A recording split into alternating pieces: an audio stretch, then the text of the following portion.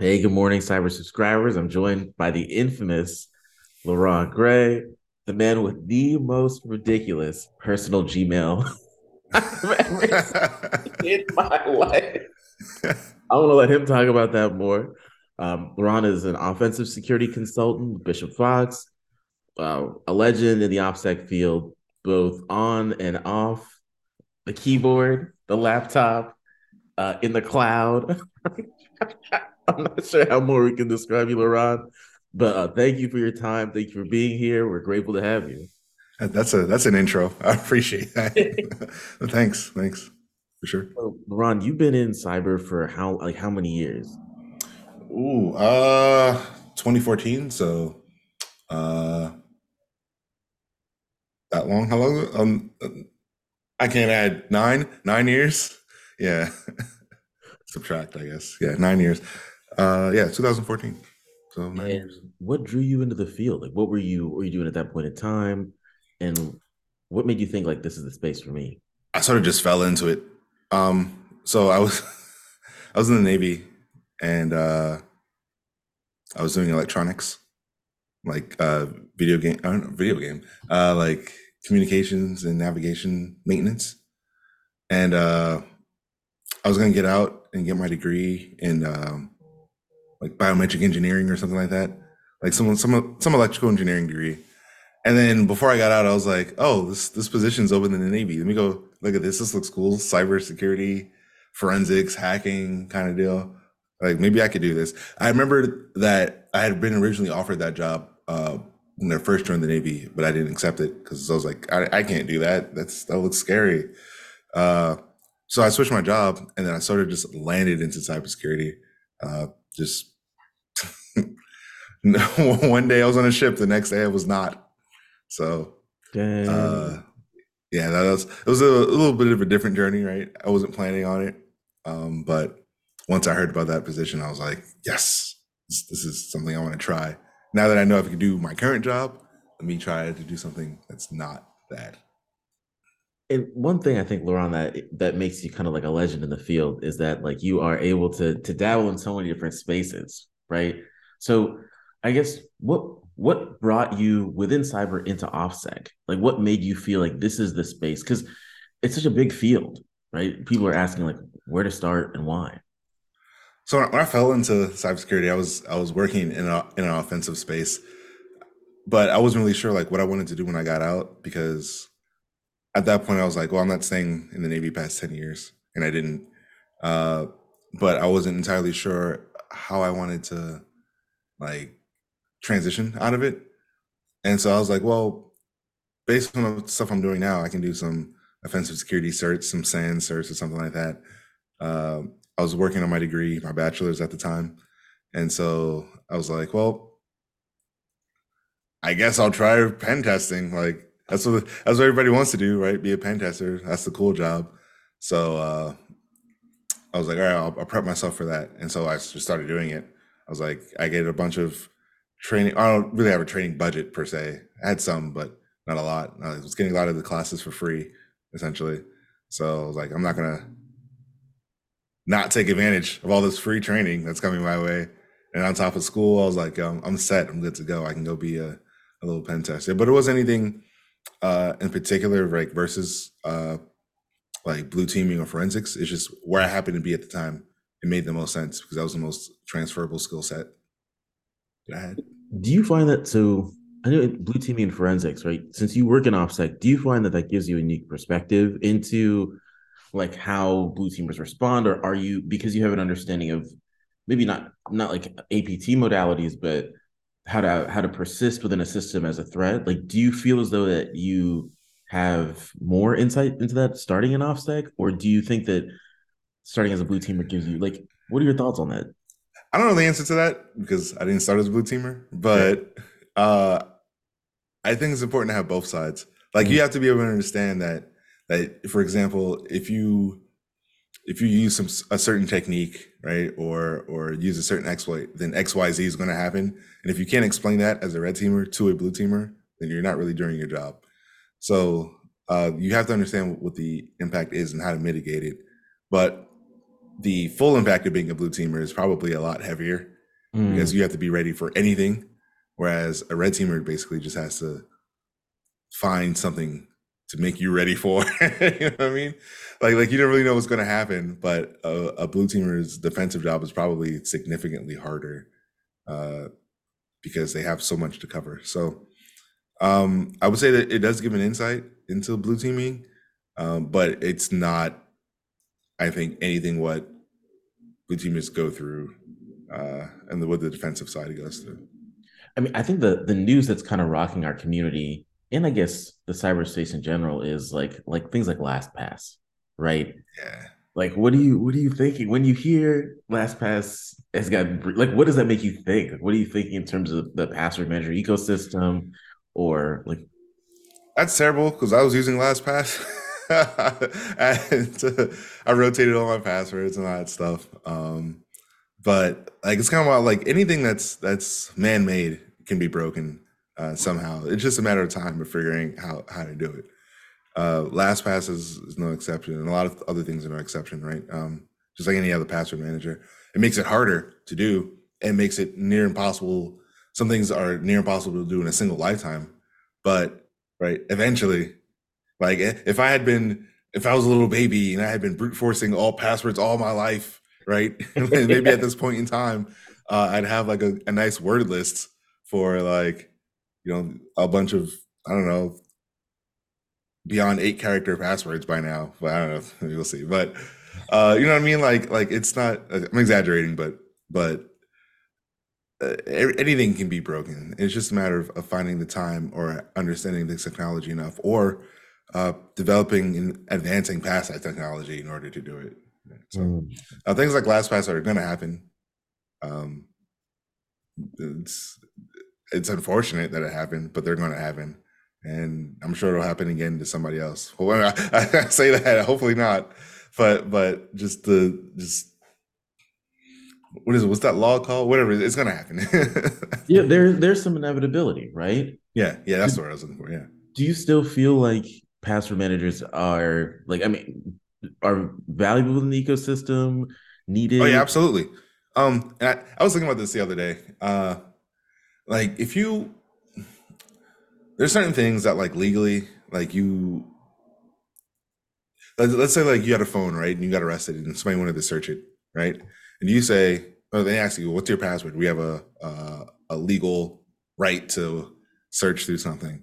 If I don't know my password, I can't tell you, right? I literally can't tell you. If I somehow lose access to my password manager, I literally just can't tell you anything, right? And Right. it's not what's it called, obstruction of anything at that point. It's just I literally don't know off the top of my head. It's like 32 characters, and I keep a bunch, right? So I think there's a lot a lot of benefit beyond just uh, um, not having predictable passwords and and stuff like that. Randomly generated stuff is cool. You're not required to remember anything, and if someone were to ask you, you literally couldn't tell them, right? Because you don't know yourself. So there are like there's some strengths there, absolutely, and these breaches of LastPass. I mean, things like Chat GPT, right? Like things that are how AI is changing the cybersecurity landscape. What do you think? How do you think that's going to impact things like password management, things like offensive security? What are your like? What's your gut telling you? And have you used any of these tools? Um, I've messed around with ChatGPT. It flagged me like twice for uh, potentially writing malware, but all I did was like, I was like, hey, go to this website and just like enumerate all the stuff. I forget what it was for specifically, but it was like, oh, this is writing malware. I'm like, no, like this is a public endpoint. Like this is not. So I think they want to be able to prevent things like that, but you can't. Right? The technology is there, and it's going to be used to do what people want them to do. Like you made the technology, now you gotta suffer for it, right? Um, but like even just the other day, somebody posted about how they built an entire like implant through Chat GPT, and it's like Oh. that's pretty cool. And I'm sure they ask like one function at a time, right? Kind Hmm. of deal.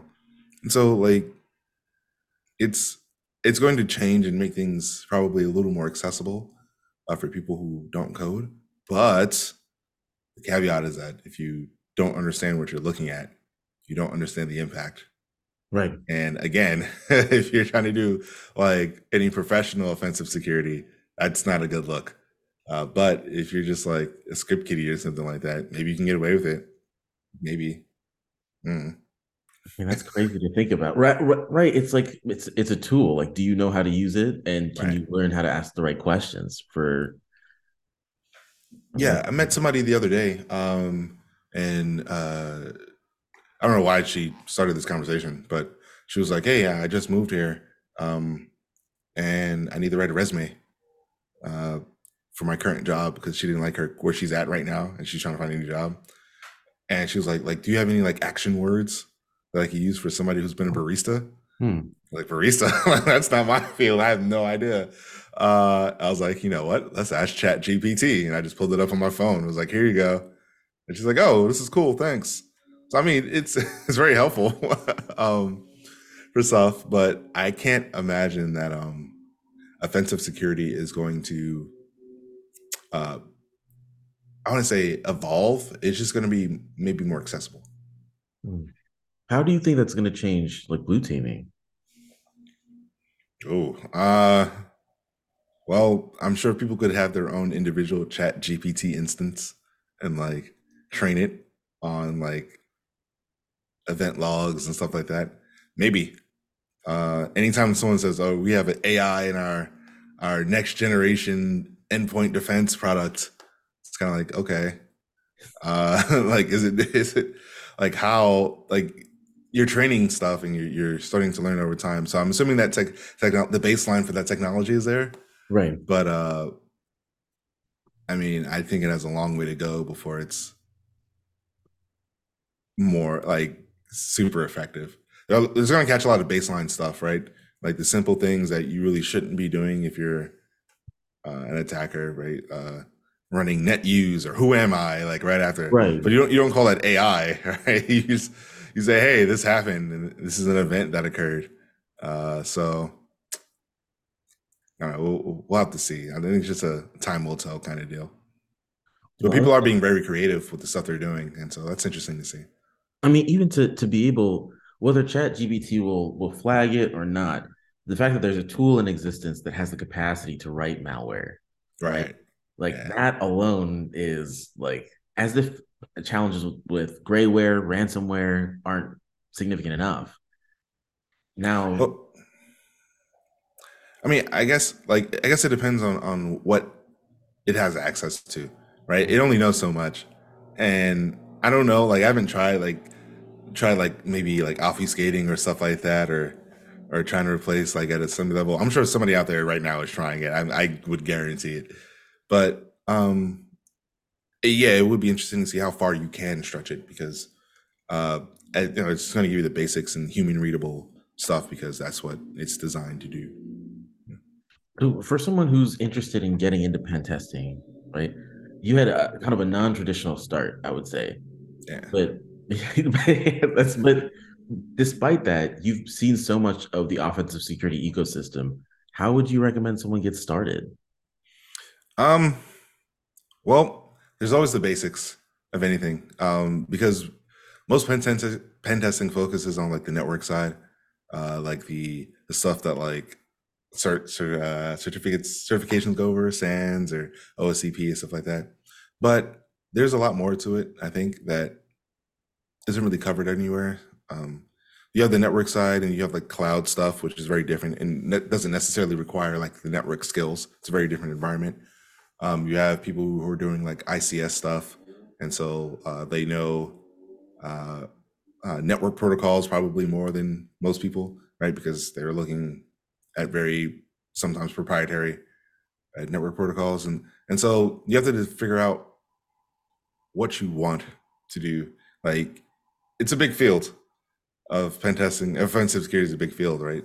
Anything that's computer can be tested, right? Anything that has any sort of electronics can be tested. So uh, you really have to pick. Um, I don't want to say a specialty. Like start with something very specific, something that you enjoy, right? And then look at it and try to break it, and hopefully put it back together. But like yeah, you have to start with that because I've learned over the time that you can do pen testing generally speaking. Mhm. You can know how to move around a network. You can do a lateral movement. You can do the basics. But at a certain point, and maybe this is just me, I get bored, and so I want to do something else. I want to do what people aren't doing, kind of deal, right? So if everyone's looking at Mac OS, maybe I don't want to look at Mac OS, right? Yeah. But it's it's developing your skills and your interests and understanding what you're interested in is very important in order to, I think, be effective, because otherwise you'll just end up doing the same sort of networks or the same sort of web apps over and over again for years and not really grow. And I mean, that's fine if that's what you want to do, but I have a personal investment in like personal growth. So like it's very important to me. Maybe not to everybody. Some people will just do it for the money, and that's fine too. Uh, it's just if you are anything like me, uh, find your niche, find what's cool. Try different things, communicate with people, hang out in different Slack channels, Discords, see what people are up to. Even if you're just starting out, because it gives you an idea of what's out there. A lot of people say when they first start, I don't know if I want to red team or blue team or do whatever. Uh, the first part is getting to the community where it happens and seeing what's available and then deciding what you like and then following it. So, what are some of those Slacks or Discords that people starting out should take a look at? A lot of different infosec cons have their own discords. A lot of people they move from Slack and like Zoom a while ago. Excuse me, but like there's a lot of different discords for different conventions. DEF CON has one.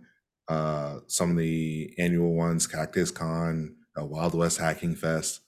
There's a bunch of different conventions out there that will have Discord and just communications and different channels to talk about different things. Some of the Slack channels.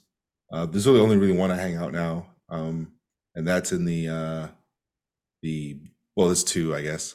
The Bloodhound Slack Hmm. channel from the guys at Spectre Ops, where they have they've grown a community of so many different people, and it's not Bloodhound specific, right? That's how it started, but it's grown into all different sorts of categories where you can learn things and talk to people who are actively doing research and stuff like that. So it's a great spot. And then the other Slack I sort of pay attention to, but I don't necessarily hang out in, is the volatility Slack out of all Slacks, which is for like the memory forensics framework. I'm only in there because I have a current interest in things that are in memory, like secrets and stuff like that. So I like to pay attention to what's going on in there and see how people are doing certain forensics techniques.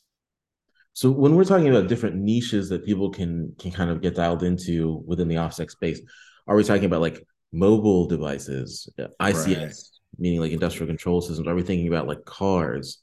Are we thinking Yeah. about like what are some of those niches that you see that are in play in OffSec that people may think about, may just not?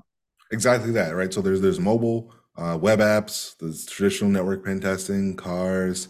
Uh, um, if you like doing hardware hacking, so just general devices, uh, cloud. I don't know if I said that, but like there's a bunch of different emerging and existing technologies that are just, if it's a computer, it can be tested, it can be tried.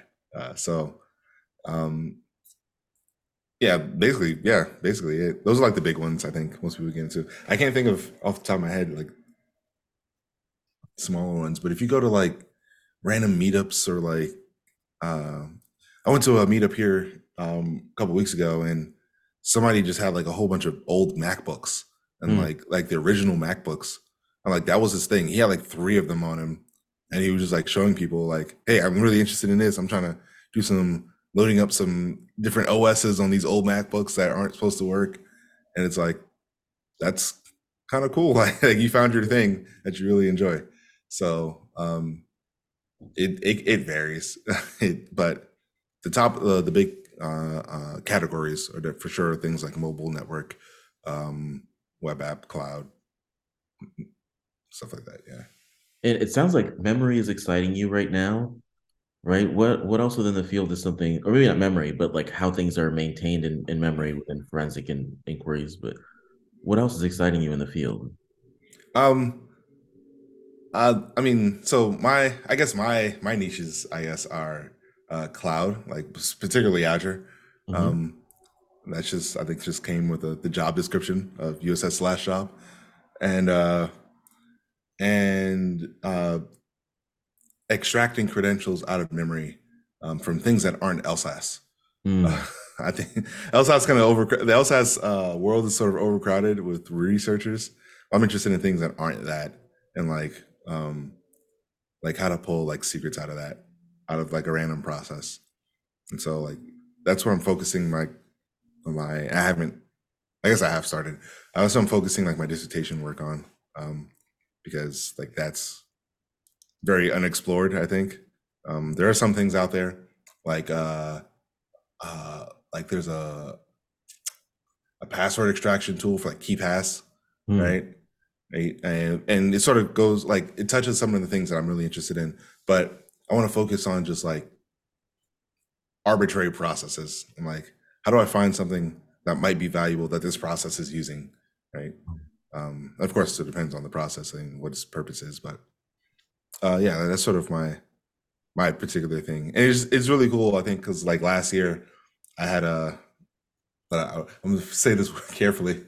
Uh, there was an operation we were doing, and it was very low level, and by low level I mean like it was very it was very low level. I'll just leave it at that. And basically we got to this point where we had like a memory dump of a very important computer. I was like, well, how do we extract these private keys out of memory Hmm. for like a random process that's probably not in LSAS? It wasn't. Some of it was in LSAS, some of it wasn't. And like uh, my manager at the time, like he was like, here's an idea, but I don't know if this is going to work. And so I took the time and I was like, give me this. Took a couple of days and had a like solution by the end of the week, and like Whoa. Are you it kidding? helped it helped the operation, and not just that operation, but a different one too that was actually going on. And so like like that, I was like, oh, this is really cool. Like this concept, I want to apply this to a bunch of other things too. And so that's where my interest started. So like I wasn't expecting to do that, didn't know that was coming. But sometimes you find your moment and it's like nobody else is doing this. I want to know more. Uh, so that's basically my approach to a lot of things. Nobody else is doing it. Let me see. Oh, that's amazing. And I think the ecosystem is evolving so quickly, right? The fact that yeah, whispers of memory, right? And whispers of these processes, like maybe maybe we can break down and get more information from them. That's nuts to think about. And it seems Yeah, like it's already has a use case. yeah, yeah. And I was that particular operation was probably one of the most interesting I've ever done. I guess I can't really talk about it, but like it was just the result was uh had that domino effect on certain things, and so it was nice to see that it had a good impact. But I was more excited about like the technical implementation of what I did, and so I was like, yes, this is so cool. Absolutely. Um, yeah, And so then like Laurent, that's oh what I think. sorry. So Okay. you're currently in the process of receiving your PhD, Yeah, I have a few more classes to take and then the dissertation process to finish. So I should be done by fall of next year if I plan things out and I don't mess anything up. which you won't, but Yeah. at which point everyone's going to have to call you Doc, right? Yeah. Only the people I don't like if I don't like you, everybody else is, you can still call me Leron, but if I don't like you, that's Dr. Gray. Yeah. Thank you. So, and within the InfoSec community, two things. already mentioned this to you before the show that people say when I reference Leron Gray, other than the fact that you are excellent at what you do, is the music, right? And then Twitter and the authenticity and what that brings to the community. So, what are you working on right now in terms of music, and what do you see happening within people who are making kind of cyber more a part of mainstream consciousness? Because and you started in 2014, right? Right. Wouldn't you say that cybersecurity back then was viewed more as like a burden than something like exciting? Well, those two different questions. Let me answer the second question first. Uh, I would say that at the time, I wasn't aware of what was going on in the world. Like my job was very specific, because I was still in the Navy. So like my view of cybersecurity at the time was very narrow. And it wasn't until maybe like 2018, 2017, where I was like, oh, there's a lot more out there, right? I sort of knew, but I didn't really know. That's, even now, like I still don't know. Every time I see certain people that I follow post something, I'm like, yo, that's really cool. Like I would have never thought about that. So um, it's I don't I can't really say if it's changed. I'm sure it has, but I don't necessarily have the that breadth of knowledge from back then to be like it's changed this much, right? I know what I see now, and I know that it's a lot, but I would imagine 10, 20 years ago, like it was a lot less to deal with until technology quickly evolved in like late 90s, early 2000s. Absolutely. Um, the other question you asked me was about music. Yeah, Leron and the diss track. Yeah. I'm a man. So diss tracks are weird for me because I enjoy writing them. I really do. Sometimes they're sort of playful in how I approach them. I think there's only like one time I ever wrote something that was like I was like really upset with somebody. Like I was mad, but um, a lot of times they're just sort of like playful things just for entertainment. Um, but yeah, they're also very important. I think because a lot of people don't get that real talk that they deserve. And I'm not gonna be the arbiter of real talk, but like some people just need to hear certain things. And if I can do that, I can do it just in words. But sometimes it's inspirational for me to like sit down and write something. I tend to my music release schedule is non-existent, and so I just every once in a while I'll write something and be like, hey, here's a cool new song. But uh, one of the things that like motivates me just in general is like a little competitiveness, like, and not to be like in a tear you down sort of way competitiveness, more like if you're doing something and I think it's cool, I want to do it too, and I want to improve on it, and then I want to give it back to you, and then you can improve on it, kind of deal, right? Competitive collaboration, I guess, right? Yeah. um and so not that I expect anybody to respond to a diss track, but it makes me like those that feeling at the time is sort of like, I want to write something, blah blah blah. Mom's spaghetti, I don't know, whatever. Uh, and so like it's a way for me to express myself, Mhm. but also in some cases throw a little competitive edge in there, particularly when it comes like not when it comes to the people who are like in infosec, like the Jonathan Scott thing. Like that was just something I did for fun. There's certain other Help people us who are like, understand the Jonathan Scott thing, though, Laurent. Walk yeah, us through for people who may not have context. oh boy. So that is the guy who's like one of the who's become known as one of the biggest frauds in the industry. He says certain things, he doesn't have the evidence to back them up, or he interprets information sort of um, intentionally poorly. Let's say put it that way. And he's very dangerous as in that regard. And I mean that in cybersecurity is a very like we know what we're talking about sometimes when we're talking about things, but if you go out to like the average person, right, who doesn't know how computers work, they're going to take something by somebody who says something with confidence as fact, right? And like I said, that's just human nature. Oh, you're speaking confidently. You must know what you're talking about. except when the person doesn't know what they're talking about and they're wrong in a lot of cases. It has a negative effect, and it happened a couple of times with him. But it wasn't just that like you can get called out on stuff and apologize, right? And like, oh, okay, I messed up, sorry, whatever. That man does not. He doubles down every time exponentially. So that's what that song was about. It was just I saw something, I forget what it was at the time, and I just saw it. I was like, let me write this song. It's a fun song to write. Um, but as far as like the other rappers in the scene, like those are the people who I may not always expect a response, but like I sort of do it with like if you do respond, it would be pretty cool competitively. And Sort of a just bit for of a jump between audiences. absolutely, absolutely. But I think it's a jump, but it's still the. It sounds like what you value is like consistency of truth and expertise. And Yes. um, for a little bit more context, Jonathan Scott is like a Texas-based cybersecurity personality who runs an organization called Hacktree.org. And Um, does he? that's my understanding. It was like a nonprofit that he is working to found that, and he's a doctoral student who Yeah, that was messy. He went after some people who he shouldn't have, and I think he had his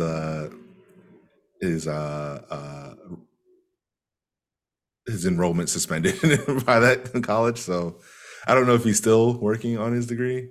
Um, Last I checked, he changed his bio to just masters and not PhD oh student wow. or whatever. But yeah, he's just been a mess, and he's been going and trying to attack the wrong people, and it's been wild. It's been an adventure for the last couple of years. So who do you see as voices of truth within the community, and where do you go to find high quality information? Like who are the people that bring new things to you that you know you can trust and verify? There's a lot of people like people who give their presentations who have sort of just become knowledgeable in certain aspects. Like they give presentations at cons or they publish their research blogs and like supporting evidence and like things like that. There's a lot of people in different areas.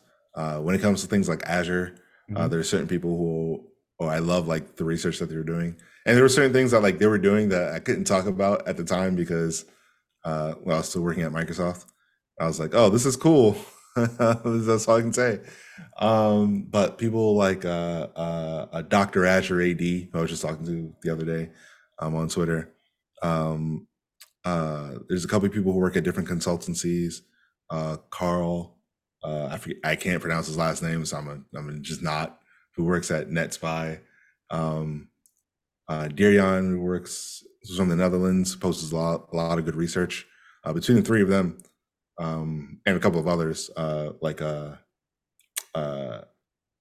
people from Spectre Ops, like they post a lot of good Azure research between them. And so if I'm looking for something Azure related, I'll look at that. If I'm looking for like tool development, Byte Bleeder, aka Marcello, so I forget his last name, but he's very like he wrote like Crap Map Exec Right. and a couple of other tools, and like I have like a lot of respect for him and a couple of other people in that community. In his what's it called now? Porchetta Industries community that he built for tool development. Super cool. I like writing tools, so I look for stuff like that. And then just general red teaming.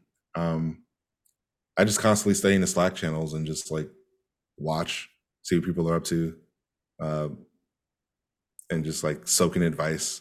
Even if I'm not looking for it, it's like here's something to remember for later. So Ron, Um, it sounds like good things to look out for are who are people who are building things that not only position them as experts, but increase the capacity of the community. Like who are people yes, who are building tools that everyone and can sharing. utilize. Yeah, sharing is important. Um, I don't know. You can't share everything because at some point you got to make money off of things, right? But um, like people who are willingly sharing the information. Another person from Europe. Um, I actually don't know his name. He goes by Adam Chester, I think it is, or Mm-hmm. something like that. from MDSec. Posts a Okay. lot of good research. He's very well rounded in like the stuff that he talks about. So he'll talk about like Azure one day, or he'll talk about like AMSI or something like that. And then they have uh, yeah, he has a lot of really good stuff. So um, yeah, there's a lot of people out there, especially on Twitter, in Twitter communities, who I'm just like uh, follow. And we'll have those handles linked below. I know Dr. Azure AD is also Dr. Nestori Cinema, who Mm. is like a senior principal researcher at SecureWorks. He's got his PhD as well, formerly of Microsoft, I think. Um, but Don't those know. are these are legends, right? And Yeah, but it's great to thank you for taking the time to not only share how people can learn and grow, but also for being yourself in the field. I know we've talked to a few people through these interviews, and everyone's like, "You got to talk to Leron," but because you leave, I mean, you're genuinely one of the most authentic personalities in the field, and it's great to connect with people who only want the field to grow, because it's like by tending that garden, like we all get better, right. and the challenges get harder, but that's also part of the fun. Yes, yeah, absolutely. And I think, man, it's as you mentioned, like there aren't a lot of black people in offensive cybersecurity, and everybody who is knows each other. Like we all know who each other are. So it's a very small field, but hopefully that changes, and hopefully I can provide the opportunity for people to get involved and learn. There's a lot of people out there who are, I would say, following the wrong people. I don't want to say any names specifically. I'm not. I'm gonna leave that one alone. But I've seen it, and it's like people say they're inspired to get into the cybersecurity field, but they're being led the wrong way, or they're being charged money for something that shouldn't be charged money for, and people are like taking advantage of that. And it's kind of like wild to see. And I'm like, why would you pay somebody for this? You can see this on YouTube.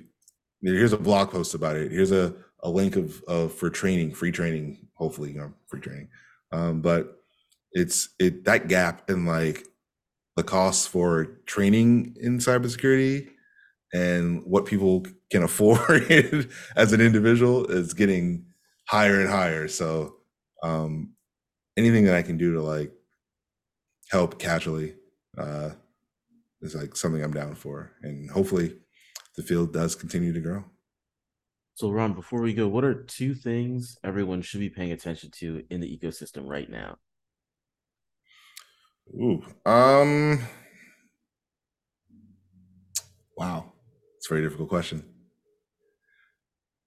Ah, maybe my scope is a little narrower because like I focus mostly on cloud things, but just generally speaking, cloud testing, penetration testing, or anything like that is like very in demand, right? Mm-hmm. Since a lot of companies and organizations are moving from on premises to either a hybrid environment or a cloud only environment. So, like Azure and AWS are pretty valuable skill sets. I don't know so much about GCP. I don't know that many people who test GCP in general. I've seen like maybe one or two tools for it, but maybe that's something that people can like grow into, right? And be like that person who knows GCP very well, right? They can like share research about it. I rarely ever see anything about Google Cloud Platform, but that's probably one thing. So cloud environments and how people are transitioning from that. Maybe the other thing would be what's I don't know what's been popular lately.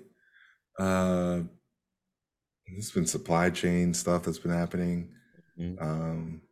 Um, the move from the I guess the push from password to passwordless Mm-hmm. is also interesting. A lot of passwordless things, right? You may not need a password, but you have to authenticate somehow, right? And so maybe that's a field of worth researching, right? How are you doing that? How can it be broken? um, yeah. So, uh, yeah, from a technical perspective, like I look at those.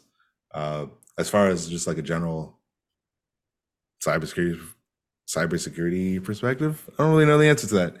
I think I've been so lost in my own little world that I stopped paying attention to the world at large. But I mean, there's all sorts of stuff out there, DevOps, um, that sort of security stuff. Uh, Kubernetes is rare. Don't know too many people who like testing Kubernetes. There's a couple of individuals out there, but uh, just these random technologies that are being deployed everywhere and maybe fall within the scope of like cloud environments, but aren't necessarily part of the cloud environment. Like just like Kubernetes, they're part of cloud environments, but they're its own technology. You know. Absolutely. So yeah, maybe that's three things, I guess. So, Leron, where can people go to find you? Throw hands on Twitter. Like, where can people find you? Social media, websites. Yeah, I my Twitter is at mcohmi. My I do have Mastodon. I've made one. I don't really post over there as much. But I do open it up once in a while, look around, see what's going on. That's at uh infosec.exchange, uh at Daddy Coco Man, and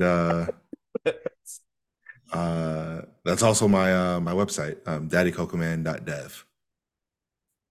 Well, Leron, thank you for the time, the wisdom. We're grateful. Everything that you mentioned in terms of like your websites and the websites of colleagues that you respect in the field for that new and emerging information is going to be listed below. Leron may be our new host, co-host, joining relatively soon. It's gonna happen. I'm throwing it out there. But yeah, thank you everyone for your time, and we hope you stay secure.